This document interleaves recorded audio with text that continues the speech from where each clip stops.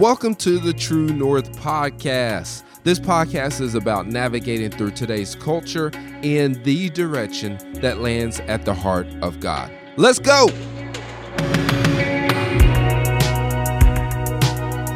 You was here last week. Obviously, last week was Easter, Resurrection Sunday. We got deep in it. We talked about it a lot. If you didn't get a chance to hear it, I encourage you to go to the podcast and listen to it. Plug.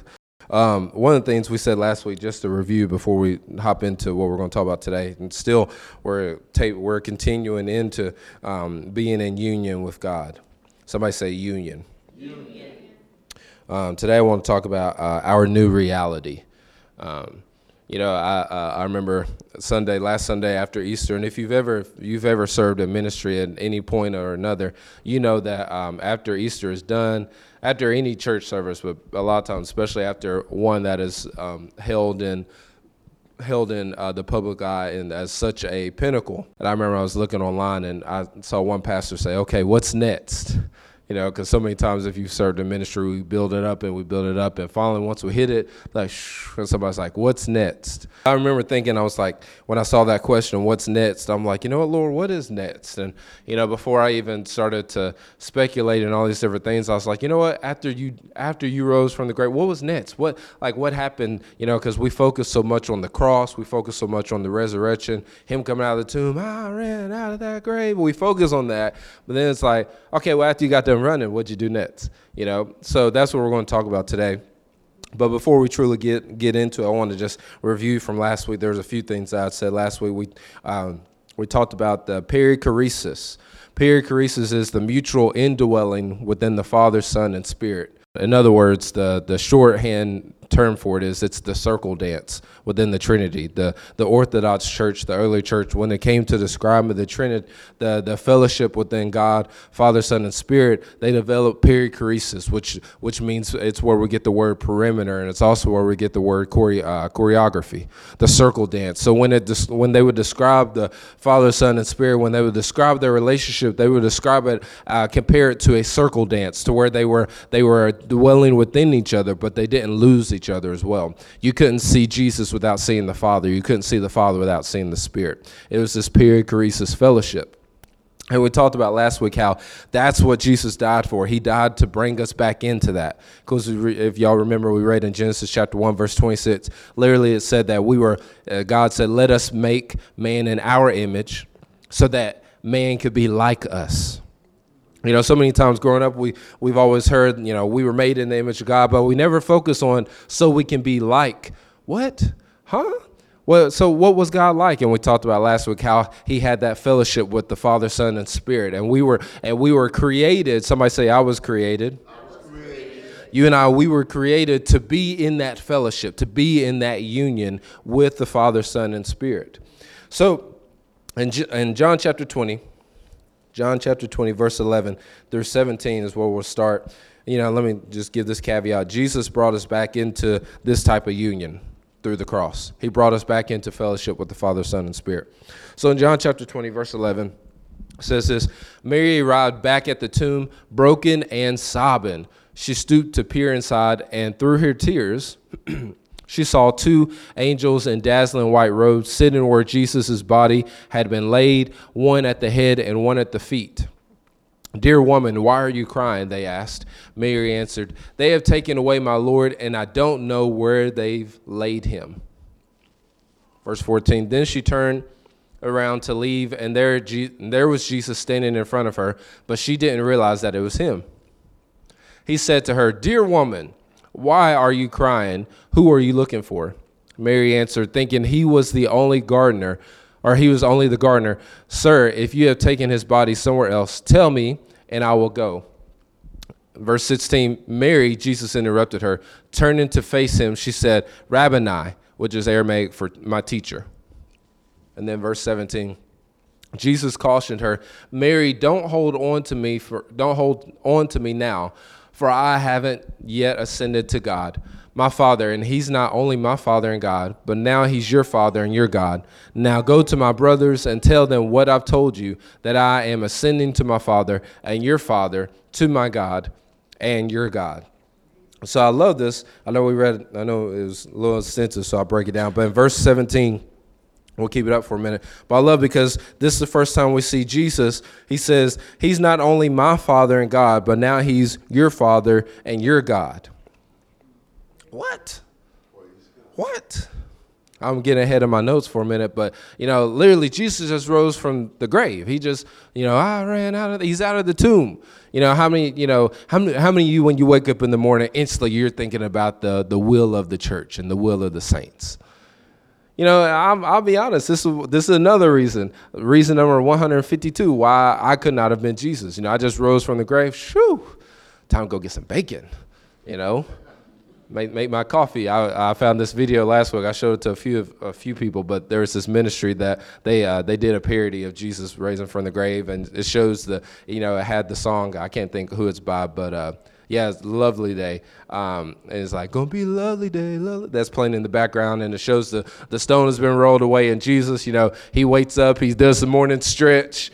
He puts on his Crocs, which I thought that was funny because, his heel crushed the serpent's head. That was a nice little cameo. But he puts on his Crocs, puts on his garment, and he pours him some water that turns into coffee. I was like, Jesus, okay. He walks out the tomb, and he blesses everybody that walks by there. He's just like, hey, That's why I couldn't have been Jesus, because that's the type of Jesus I would have been. All right, woo, yeah, that was a war. We fought and won. Yep, all right. Oh, some water. Oh, that's okay. I'll take care of it. Java-lujah. That's why I couldn't have been Jesus, because that's I've been focused on my fleshly needs. But Jesus, the moment that he's out of the tomb, the first thing we hear him saying to Mary is he is identifying her as a family member. He's informing her, hey, guess what? You're in the union now. You're part of the fellowship. You're part of that perichoresis fellowship that me and my Father in the Spirit have. And I love that because it's like, well, how did he do it? In Colossians chapter 2, verse 11, you don't have to turn there. I'm going to quote it real quick. But in Colossians chapter 2, verse 11, we read it last week. It literally says, through our union with him, we have experienced circumcision of heart. All of the guilt and power of sin. Somebody say all. All of the guilt and power of sin has been cut away, and it's now extinct because of what Christ, the Anointed One, has accomplished for us. Somebody say union. So I love this because Jesus immediately informs Mary on the new reality. He informs Mary on the new reality that we have now.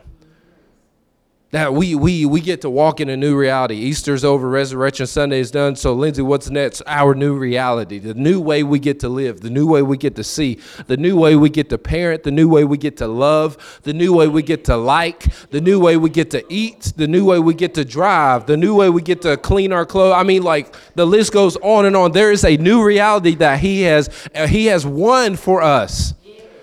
The Bible says he didn't just play checkers with your sins. He didn't just play, a game of chess with your sin. He didn't play Candy Crush with your sin. No, he fought a war. He went into the midst of your darkness, in the midst of our darkness, into the belly of he went into hell and took back everything. Took it back. It wasn't just a vacation. Ooh, this is a little hot. No.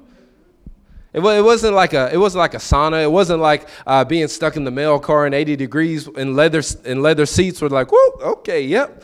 Ooh, this is a little hot. No. The Bible says that he was in the belly of the earth. For who? Not for himself, for you. For us, redeeming us. And that's, as he risen from the grave, walks at the tomb and tells Mary, hey, you're part of the fellowship now. You're in the union. I did it. I took care of it. You're one with us again. Not, and we read last week, not with us, but in us. Somebody say in us. So in other words, Jesus told Mary that she is now a child of God. That's why we sung that song, a child of God. We are children of God. We are children of God. We are who he says we are. Amen. So for Jesus to rise from the dead, and the first thing that we see him do, which is re-identify everyone who truly loved him as family members of the union, this leads us to believe that you being back into the fellowship was God's first priority. That was his top priority. You know, you can ask Kelsey, you can ask anybody in the house, really, but when I wake up, my first priority is I go to the bathroom, and then I go downstairs and look for something to eat. Look to see if we got some bacon. If we don't, let's see what we got instead. Let's see what substitutions we got. No, nobody want that. Don't nobody want that. I've been redeemed, okay? I'm no longer under the law of religion. I have been freed, yes. Feel it in my bones. I'm about to move. Don't nobody want that turkey bacon. There was a time in my life where I ate it, but there was a time when I was a child I thought childish things, okay? But I love this because our new reality is union with the Father, Son, and Spirit. Union is the reality he wants for you. To be one in him. Somebody say in. We said last week there's a difference between with him and in him. See, with him, he's accompanying you. You know, there's nothing wrong with Jesus walking with you. There's nothing wrong with him talking with you. But there's something different when he's in you, when he's talking through you. Hey, when he's walking through you, when he's delivering through you, when he's healing through you, when he's ministering through you, when he's touching lives through the lives of your coworkers, when he's doing that through you, when he's restoring the brokenness in your heart, he's doing that within. There's power that comes from when he's within.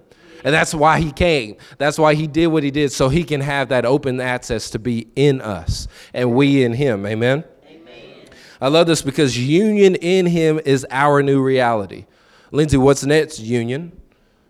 Being one in him. That's our new reality. Yeah. So I want you to notice in verse 17, there is also, watch this, it says, go tell my brothers, go tell them what I told you. This is the first time we see in the Gospel of John that Jesus calls the disciples his brothers, his bros. His bros. I'm not going to finish it. I wanted to. But go tell my brothers, go tell them what I told you. Notice Jesus never told Mary that the disciples were his brothers. She just assumed and knew. She knew beyond a shadow of a doubt that when he said, go tell my brothers, oh, you're talking about the ones that have walked with you. You're talking about the ones that love you. See, the fact that Jesus was alive confirmed everything. The fact that Jesus rose from the grave, it confirmed every scripture. We've read it before in Luke chapter 24 in the walk, the 7-mile walk to Emmaus. When Jesus is walking with those two guys, the Bible says that he opened up the scriptures literally and confirmed, showed them where he was in the Old Testament, showed them what the point of the cross and all the different details. You know, one of the big popular things now is when a Marvel movie comes out or a Marvel show, instantly, and I find myself doing it, I admit, I raise my hand, I do it. The moment that the movies come out or the shows come out, you watch the episode or you watch the movie, instantly we all run to the internet, whatever social media platform you prefer, and we run to the internet and we see all the spoilers, all the Easter eggs, all the different things that you missed within the movie. I like doing that because, you know, I'll be honest, I don't have time to sit all day and study a movie by the millisecond, but there's people out there, they'll be like, oh, and excuse me, at like 4 minutes and 13 seconds, you know, this thing happened, and, you know, issue number 413 of da-da-da back in 1989 had da-da-da. I'm like, good Lord, like, get a life, man. like, you don't have children, evidently, you know.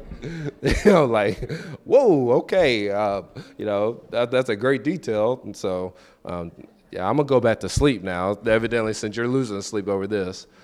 But I love this because, you know, instantly one of the, you know, when Jesus is talking with those men, he's doing that in a sense. He's confirming every detail, the scriptures that we don't think that we see Jesus in it. He's confirming that. He's saying, no, the Son of God was in the Song of Solomon. The Son of God was in Hosea, loving his wife back into fellowship.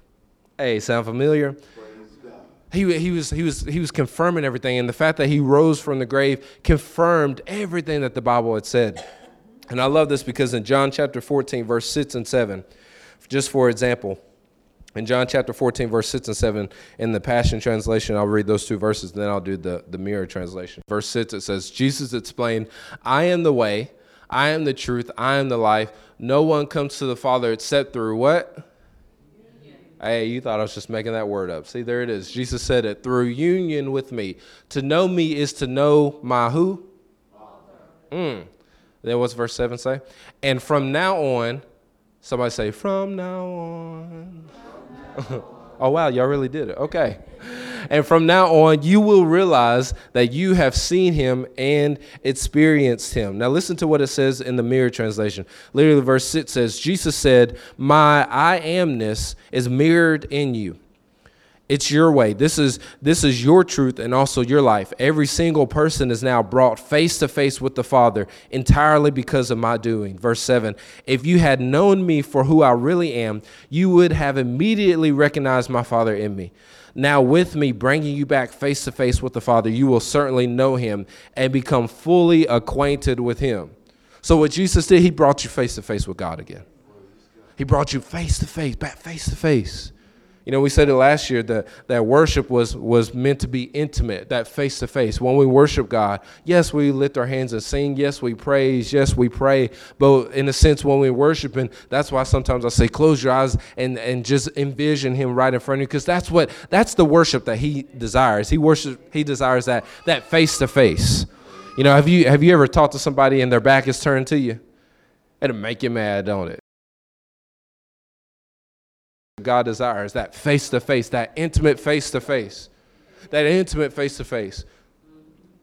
watch this. It was lost because when Adam and Eve, when they sinned, they couldn't bear, they were in so much shame they couldn't bear to look at the face of God. And guess what? God didn't like that. And when I say God didn't like that, I don't mean like how dare you not look at him. No. God didn't like it because he desired to look at the face of his creation. He desired that intimate relationship. Well, why aren't you looking at, you feel ashamed? You know, okay, we're going to take care of that. We're going to go in the midst of that shameness. We're going to go in the midst of that anxiety. We're going to go in the midst of that insecurity, and we're going to restore that. We're going to clean it out. We're going to wipe it all out. We'll nail it to a cross, and then we'll bury it, and guess what? We'll rise above it 3 days later, and it will stay in the grave. Why? Because we want that face-to-face again. We want you to be back in the union with us again. We want you to see how we see. We want you to love how we love. We want you to create how we create. We want you to heal how we heal. We want you to prosper how we prosper. We want you to bless how we bless. That was his desire. And guess what? We've been brought back into it. We've been brought back into it. Shoo. Irenaeus, he was a student of Polycarp. Polycarp was a direct disciple of the Apostle John, who obviously we're reading his gospel. But Irenaeus, he said this. He said it best this way. He said, our blessed Lord Jesus Christ, who in his transcendent love became what we are in order to bring us to be what he is in himself. I'm going to say that again because it's a bar. But Irenaeus, he said this. He said, our blessed Lord Jesus Christ, in who is in his transcendent love, he became what you and I are. He became what we are in order to bring us back to what he is in himself. Thank you, Lord. Running back to John chapter 20, verse 17, but literally Jesus called the disciples bros.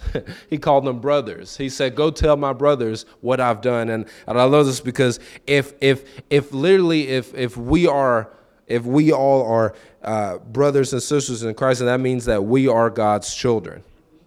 We are God's children.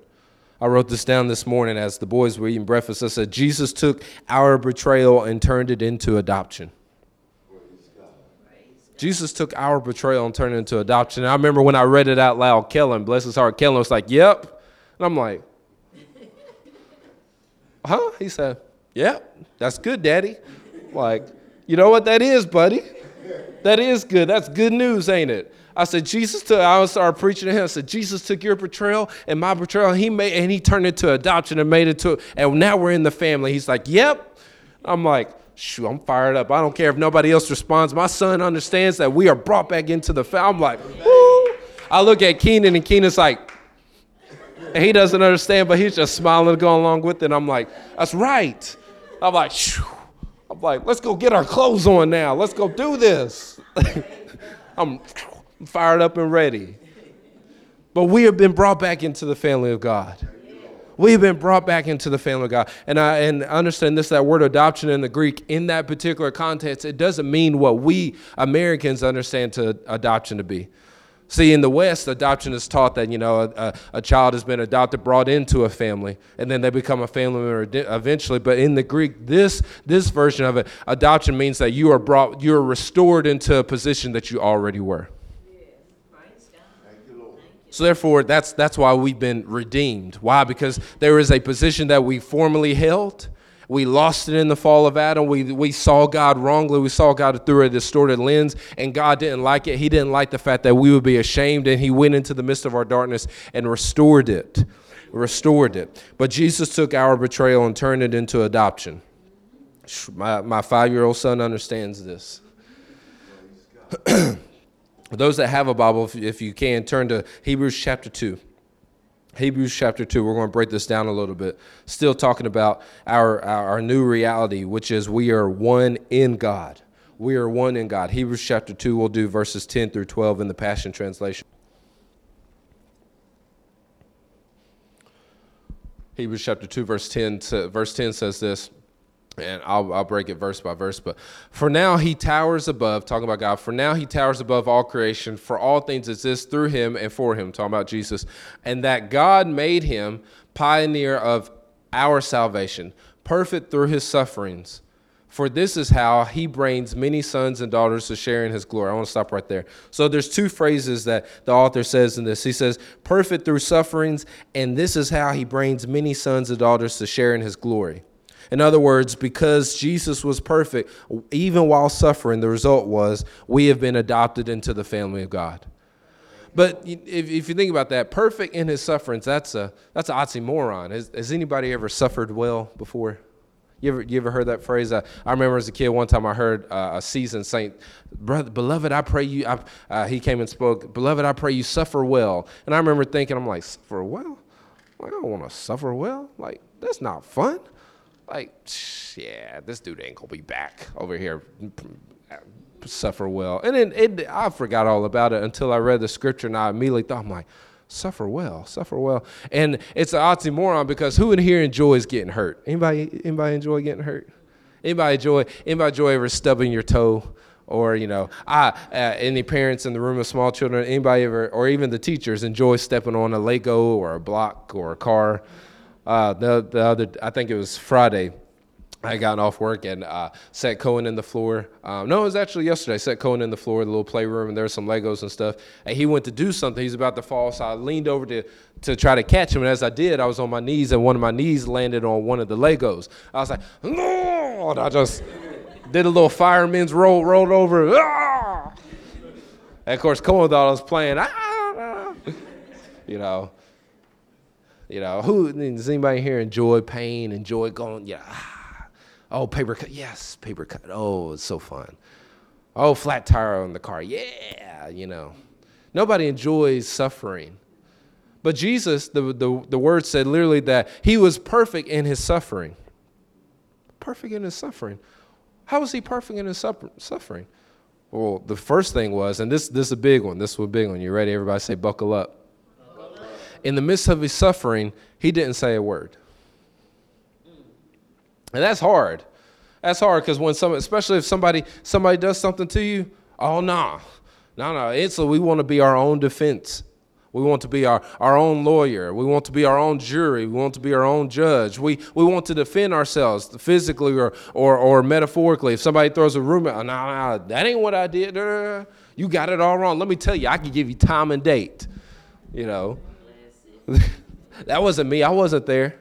Dude, I could tell you who was there. Something happened at work yesterday. I didn't tell Kelsey this, but something happened to where like it caused this big dramatic thing. And, these two people were talking to, my coworker was talking about it. And instantly I was like, hey, what day did that happen? What happened? I wasn't working then, so I don't know. And I went on about my, and the girl said, we know you was. I said, okay, I'm just making sure. Everybody in the room understands Lindsay wasn't involved. Yes, okay. Continue on with your conversation. You keep it going.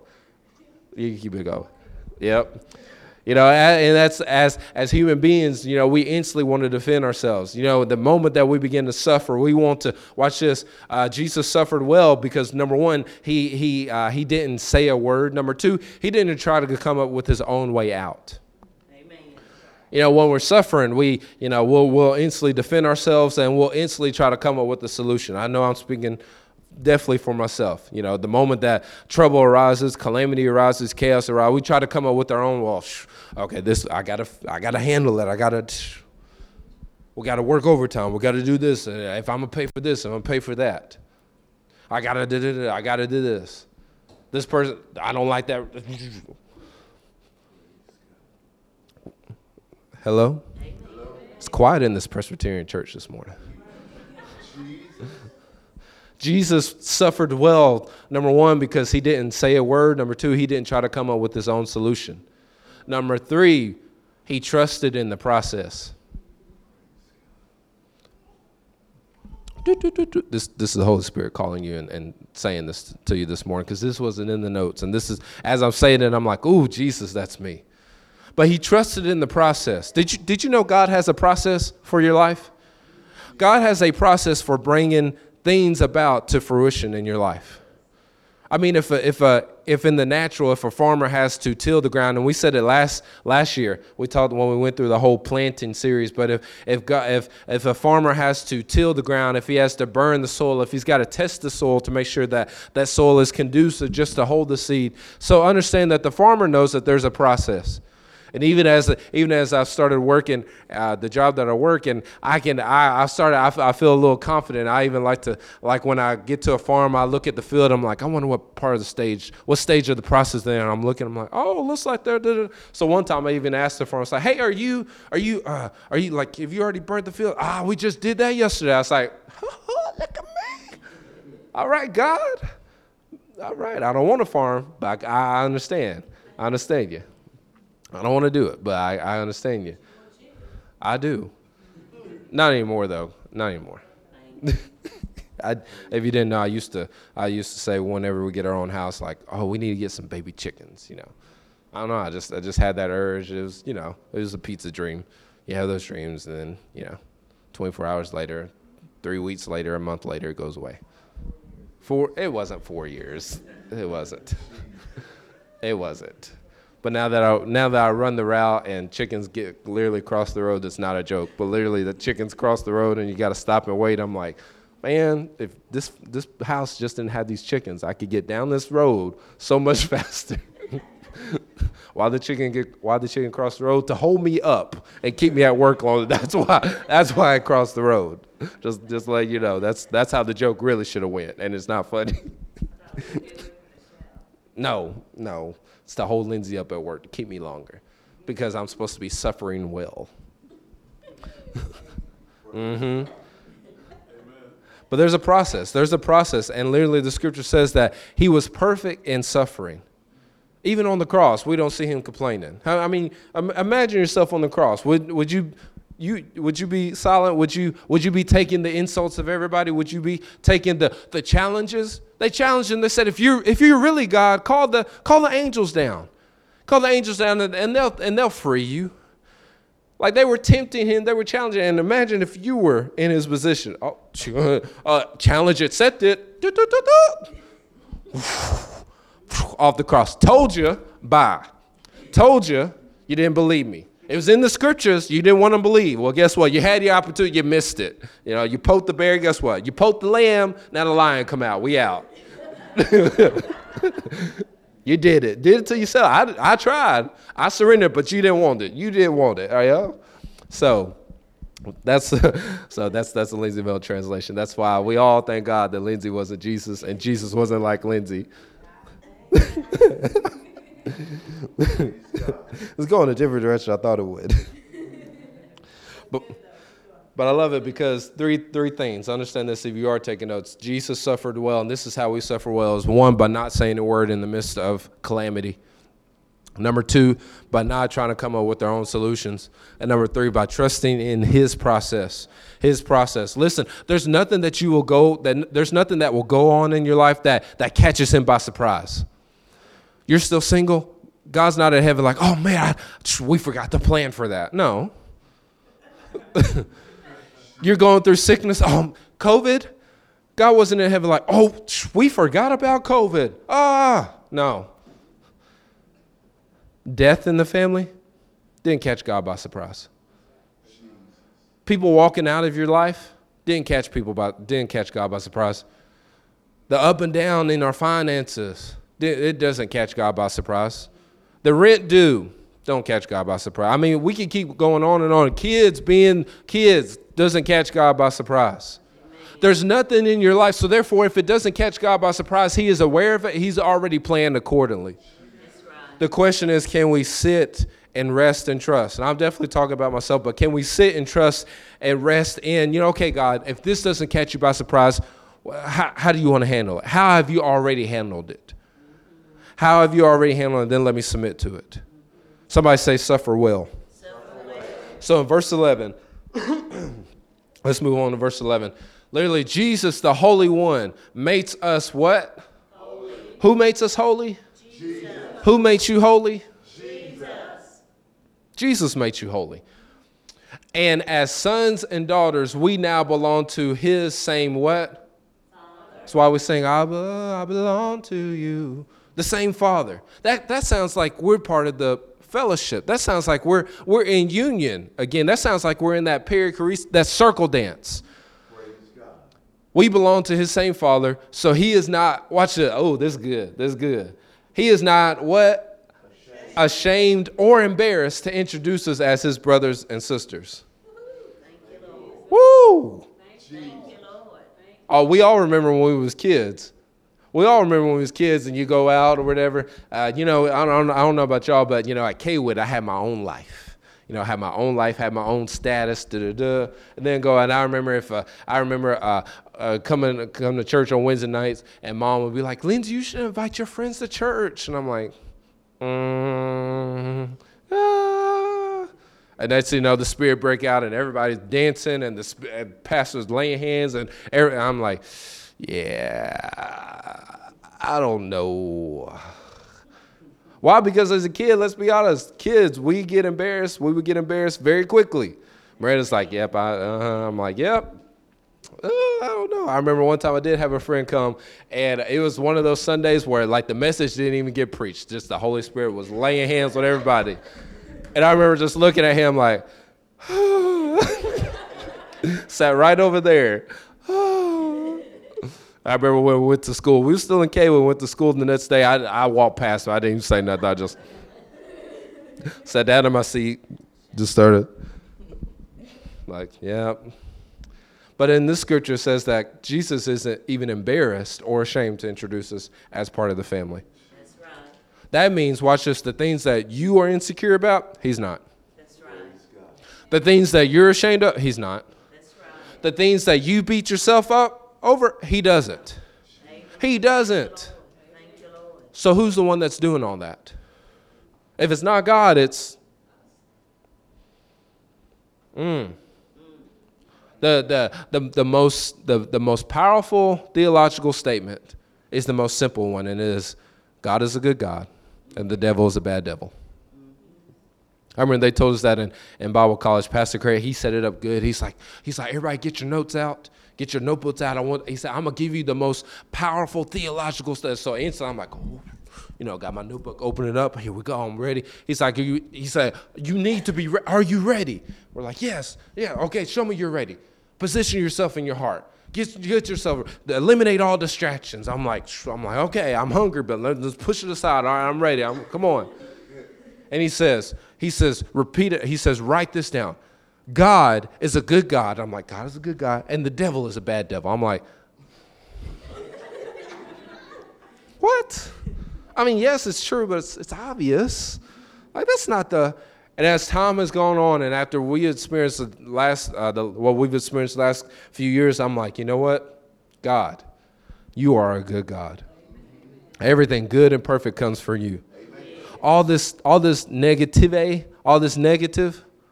that don't come from you. So that means, easy. So I can identify, okay, this is what the devil's bringing in my life, and this is what God is doing. Oh, thank you, Lord. If we can fully grasp that in our heart, then we can, as we go to work Monday or as we leave these double doors, when things arise, we can instantly identify, okay, Lord, that's you. Oh, Lord, that's not you. We're going to move on. We're going to avoid this. We're going to keep moving forward, like Kelsey said. We're going to keep moving forward.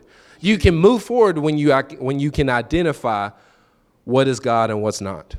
Amen.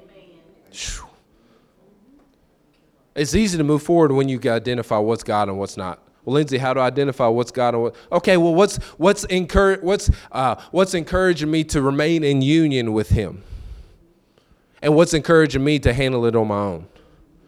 If it's encouraging me to handle it on my own, that's not God. Newsflash, that's not God. The devil wants you to handle it on your own. The devil wants you to eat of the I am not tree. The devil wants you to believe that God is withholding parts of himself from you. The devil wants you to believe all these different things. Why? Because if he can isolate you from God, he's already won the battle. That's right. If he can isolate you from God, isolation is his number one tactic. Isolation is his number one tactic. Somebody say union. Wasn't in the notes, but I hope you got something out of it. But verse 11 literally said that Jesus makes us holy. Jesus is not ashamed nor embarrassed to introduce us as his brother and sisters. Who's he introducing us to? His Father. When he says, "Hi, Father, this is Miranda." Woo! It doesn't say, he's not, "Hey, Father, this is Miranda. This is Drea." No, he's excited. He's joyous. The Bible says that he sings melodies about us. God, oh, this is Miranda. Miranda words. Don't know your middle name, and that's sad because we've been friends so long, but this is Miranda words. Yeah. Yeah. Oh, it is. I forgot. Yeah, I remember now. And we laugh, but at the same time, I want you to grasp that. He's not ashamed when he introduces us. So the opposite of ashamed is proudness. He's proud. He's proud to bring you before his Father. He's proud to bring us back into the fellowship. So when he did what he did on the cross, he wasn't like, "Okay, everybody, this is what I did right here." Yeah, here you go. No, this is creation. These are my brothers and sisters right here.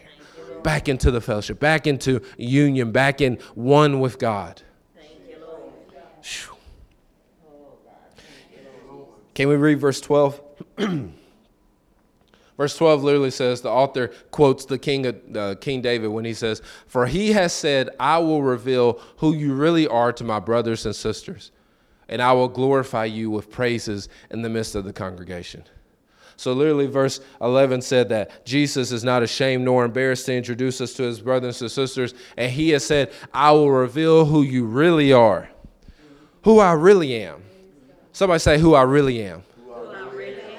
See, there's a difference between who you really are and who you may portray to certain people. That's right. There's a difference between who you really are and what the bank account says. There's a difference between who you really are and what, all the different accomplishments that you may have done or the things that you didn't do. Or there's a difference between who you really are and the version that your peers may see, or the version that you had imagined you would be further along in your life. No, there's who you really are and who you are wrestling to try to pretend to be. The question is, can we submit and give in to who we truly, really have been created to be? Can we submit and can we fully engulf, fully lean into who he redeemed us to be? Thank you, Lord. I remember I heard Pastor John Gray when he came to Johnson City. I heard him say, God can't save who we pretend to be. That's right. God can't heal who you pretend to be. God can't deliver who you pretend to be. Jesus. Why? Because God's solely focused on that face to face. He's not focused on the face with makeup. He's not focused, and please, that's not saying don't put makeup on. Ladies, if you don't wear makeup, cake up. Do whatever you got to do. But what I'm saying is God's not focused on the one that's trying to, oh God, don't look at this. Don't look at all this. Look, yeah, Lord, catch me tomorrow, because I'll have myself more presentable. Lord, catch me tomorrow. I'll have my life more together. Catch me tomorrow. I'll have somebody in my life to encourage me and keep me accountable. No. God wants that face to face of who you truly are in every moment of your life. That's who he's interested in. That's who he died for. Is you, the real you. The real you. Why? Because he desired that so much that he's like, you know what? We got to bring them back into union with us because I long for them. He created us because he loved us. He didn't create you because he was bored. He didn't create you because he didn't have anything to do. You know, the best. You know, you weren't like a load of laundry that has to be folded in order to be used. You know, we all have those days. I gotta get that laundry done. You folding it because it's got to get done. God wasn't like, oh, let's create this. Let's create Miranda. Let's create Drea. I ain't got nothing else to do. No.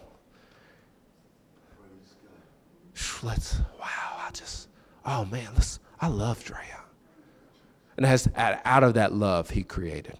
We read in Ephesians 1, verse 4, 2 weeks ago, out of that love, he spoke us into existence. Man, I love Drea. There she is. I love her. There she is. I love Cohen. There he is. You, out of love, you were created, not out of obligation.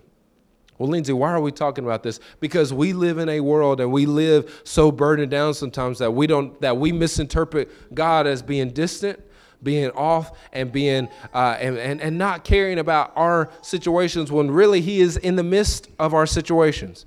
He is in the midst of our scenarios. He is in the midst of our life.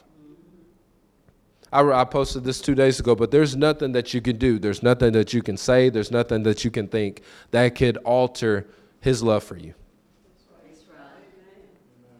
There's nothing that you can do to convince him to not protect you, to not love you, to not heal, to not bless, to not deliver, to not provide.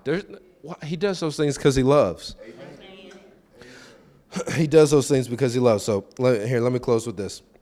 So in verse 17, we don't have to go back there, but in John chapter 20, verse 17, that was the key verse. But Jesus told Mary, he was like, hey, when she went to grab him, there's one translation that said cling. When she went to cling him, he said, woman, don't cling me. I haven't ascended to my Father. And I remember as a kid, when Dad would preach the scripture, we'd be talking about the resurrection, and I hear any other ministers preach it. I would always be like, well, you know, I never fully understood it. Like, well, why didn't Jesus want her to hug him? Like, what's wrong with that? Like, Jesus, come on. But then I'd heard some ministers say, well, he was so holy, you know, in his holy state. And, you know, for the longest I believed that. But then I was like, no, that don't sound like a loving Jesus. That doesn't sound like the loving Father. Why didn't he want her to cling to him in that moment? You know, was Jesus like me and don't like his food to touch? So he's like, hey, back up, give me 6 feet. No, that wasn't it. Was Jesus like, oh, germs. All right, no. He wasn't like that. But there's a specific reason, and I love this because he literally said, don't cling to me because I haven't ascended to my Father. In other words, I haven't left yet, but once I do, then cling to me. Praise God. I'm like, wait, how can she cling to him if he's not there? I mean, it'd be like me saying, okay, I'm going to hug Drea, and Drea's in the room, so I'll hug her. But then, if Drea goes out there, I'm going to hug her. Well, Lindsay, how can you hug her? Because she's not in the room. Literally, the one theologian describes the way that Mary clung to Jesus was like, it wasn't like out of obligation, but it was like a bride clinging to her husband. And Jesus recognized this. He's like, oh, save this for when I'm not here because you're going to need it.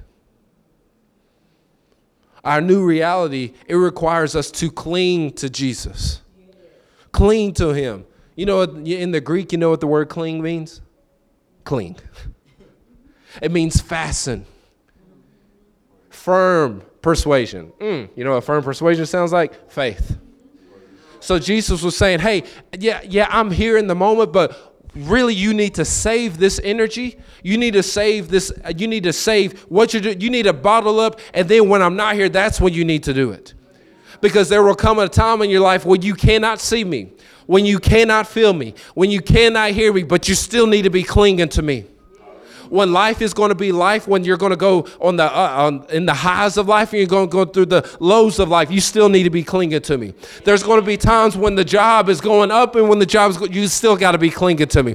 There's going to be times when friends come and friends go, you still need to be clinging to me. There's times when family members go and family members come, you still need to be clinging to me. There's times when you have all the money and you don't have any money, still cling to me. There's times when you can go to church and it's going and it's on fire, and there's times where it feels like it's cold, still cling to me. There's times in the midnight hour where you don't know what to do, what to say, how to say it, what to pray, how to pray, what to read, how to read it. Still, all that you have in your strength, cling to me. Fasten your grip upon me. Cling to me. What do we do next, Lindsay? We cling to God.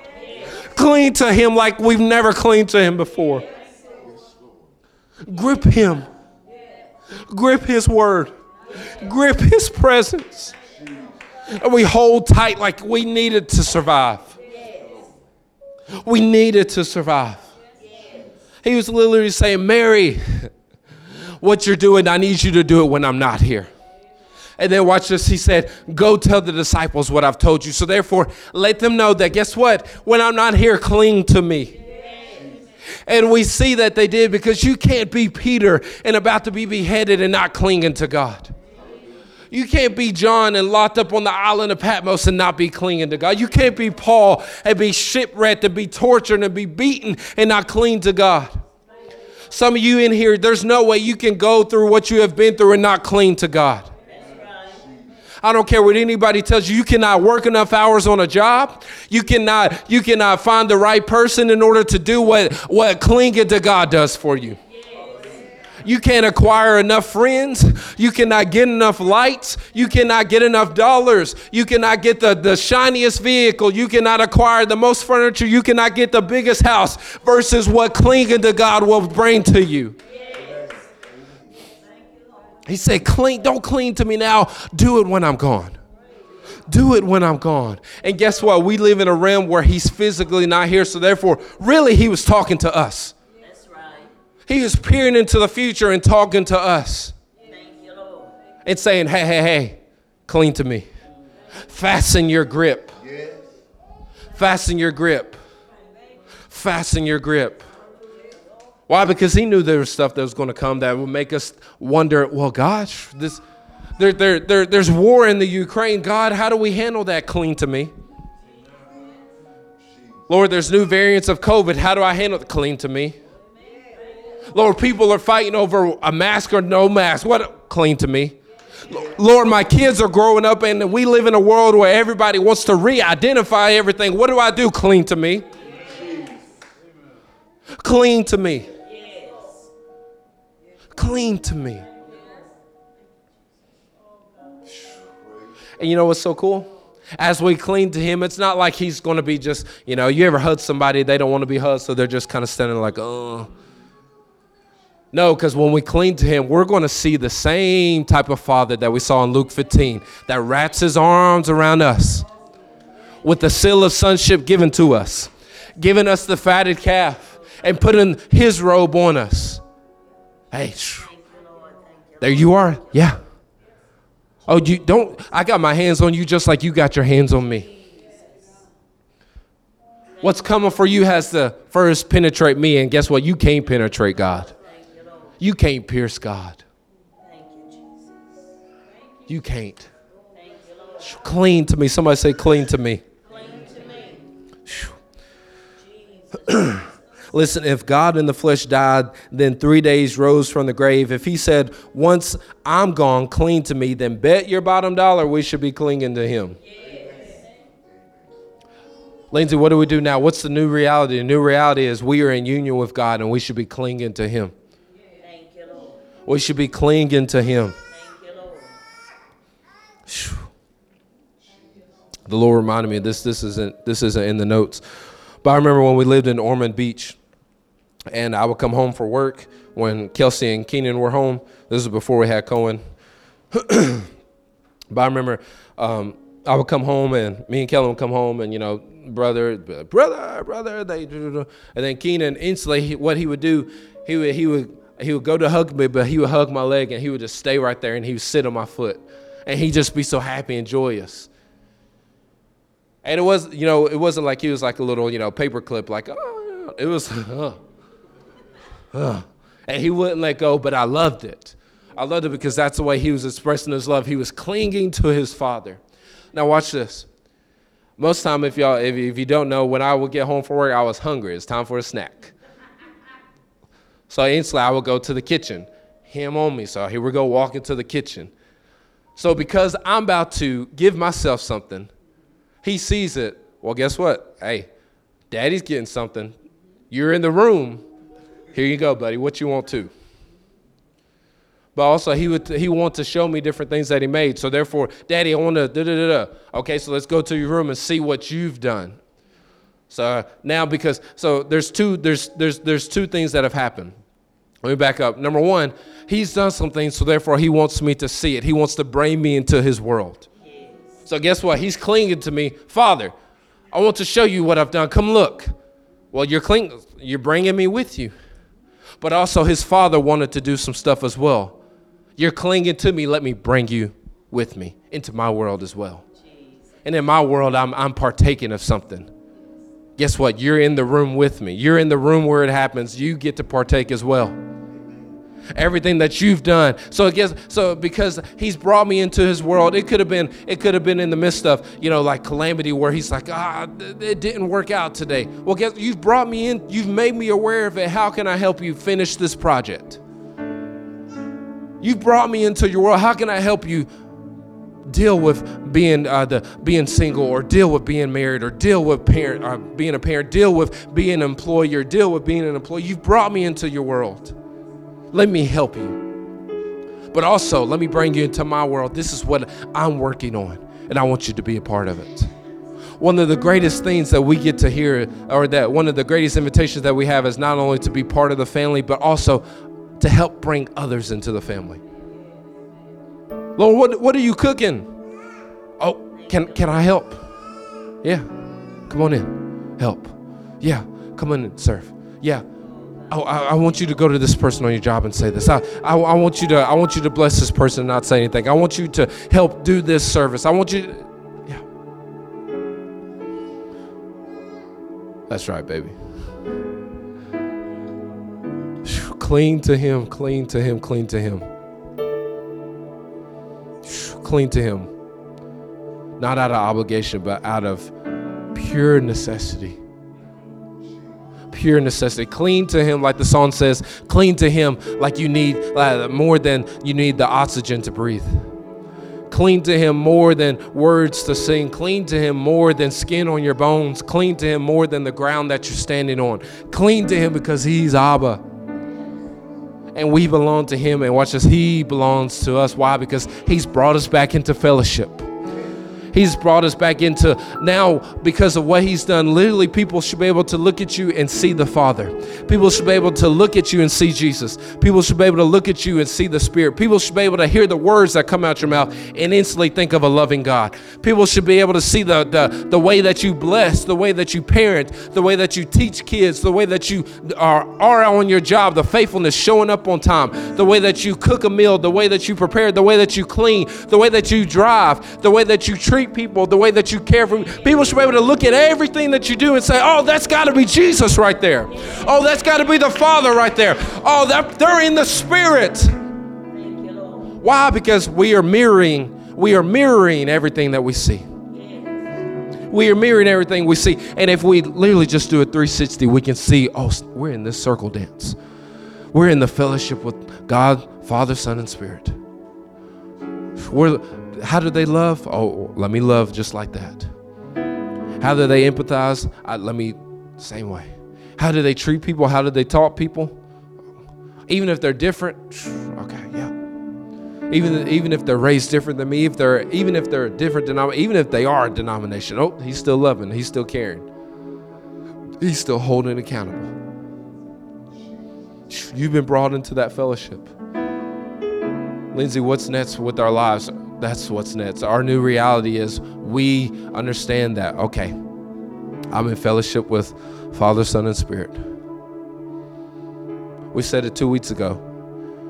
We said that every aspect of our life, we should see it from the Father's point of view. Yesterday when I was working, something happened. I said, okay, God, what's your point of view on this? Because I said, Lord, I'm tired. What's your point of view? And instantly, the book of James says that if we ask him for wisdom and believe he'll give it, then he'll give it. So instantly he gave me wisdom, and he gave me his point of view on a certain situation. That's his desire. He doesn't withhold. He doesn't say, okay, I see how it's supposed to be and I'm going to let you squander. No. He said, I see how it's supposed to be, and I'll bring you into the same realm to where you can see the same way, see through the same lenses. Why? Because he doesn't desire for us to fumble and bumble in life. If he did, then he never would have went to the cross. But he loves us so much. The scripture says that we all know it, but he loves us so much that he sent Jesus into our darkness so we can see the light. Not only so we can see the light, so we can walk in the light, be in the light, talk in the light, share the light, and return to the light. Cling to him, church. When you walk out these double doors, find ways to cling to him. That's your challenge. That's your challenge. Okay, where are some areas that I'm not clinging to Father, Son, and Spirit? Is it in my finances? Is it in my trust towards people? Is it in the way I talk to people? Is it in all the different things that need to be fixed around the house? Am I clinging to God with that, or am I stressing and fumbling, bumming, and worrying? Okay, how's it gonna happen? I gotta do that. I gotta. Newsflash: you wasn't on the cross. Not saying that we ignore problems. What I'm saying is we give problems to the right source. We give our problems to the right source. That's the way we're meant to live. That's the way we're meant to live. That's the way we're meant to live. That's the way you are meant to live. Every head bowed and every eye closed. Lord Jesus, thank you so much for today.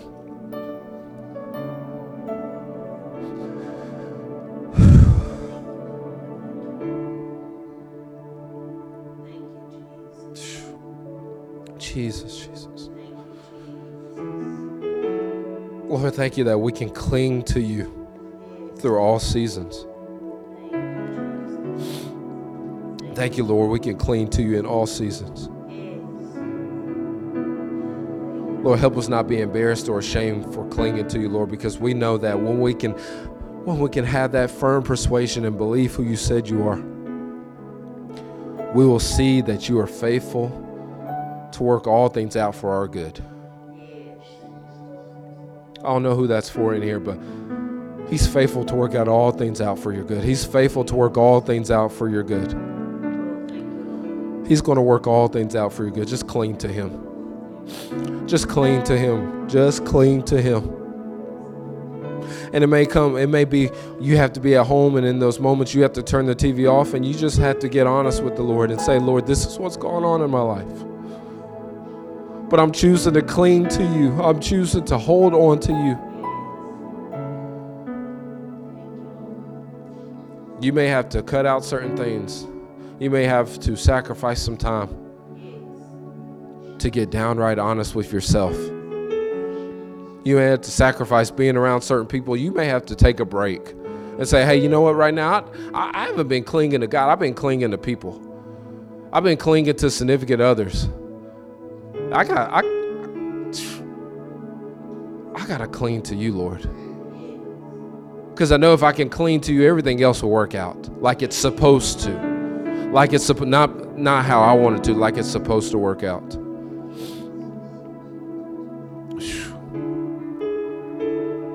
Jesus told Mary, he said, don't cling to me now, wait till I'm gone. And then tighten your grip on me. Tighten your grip on me.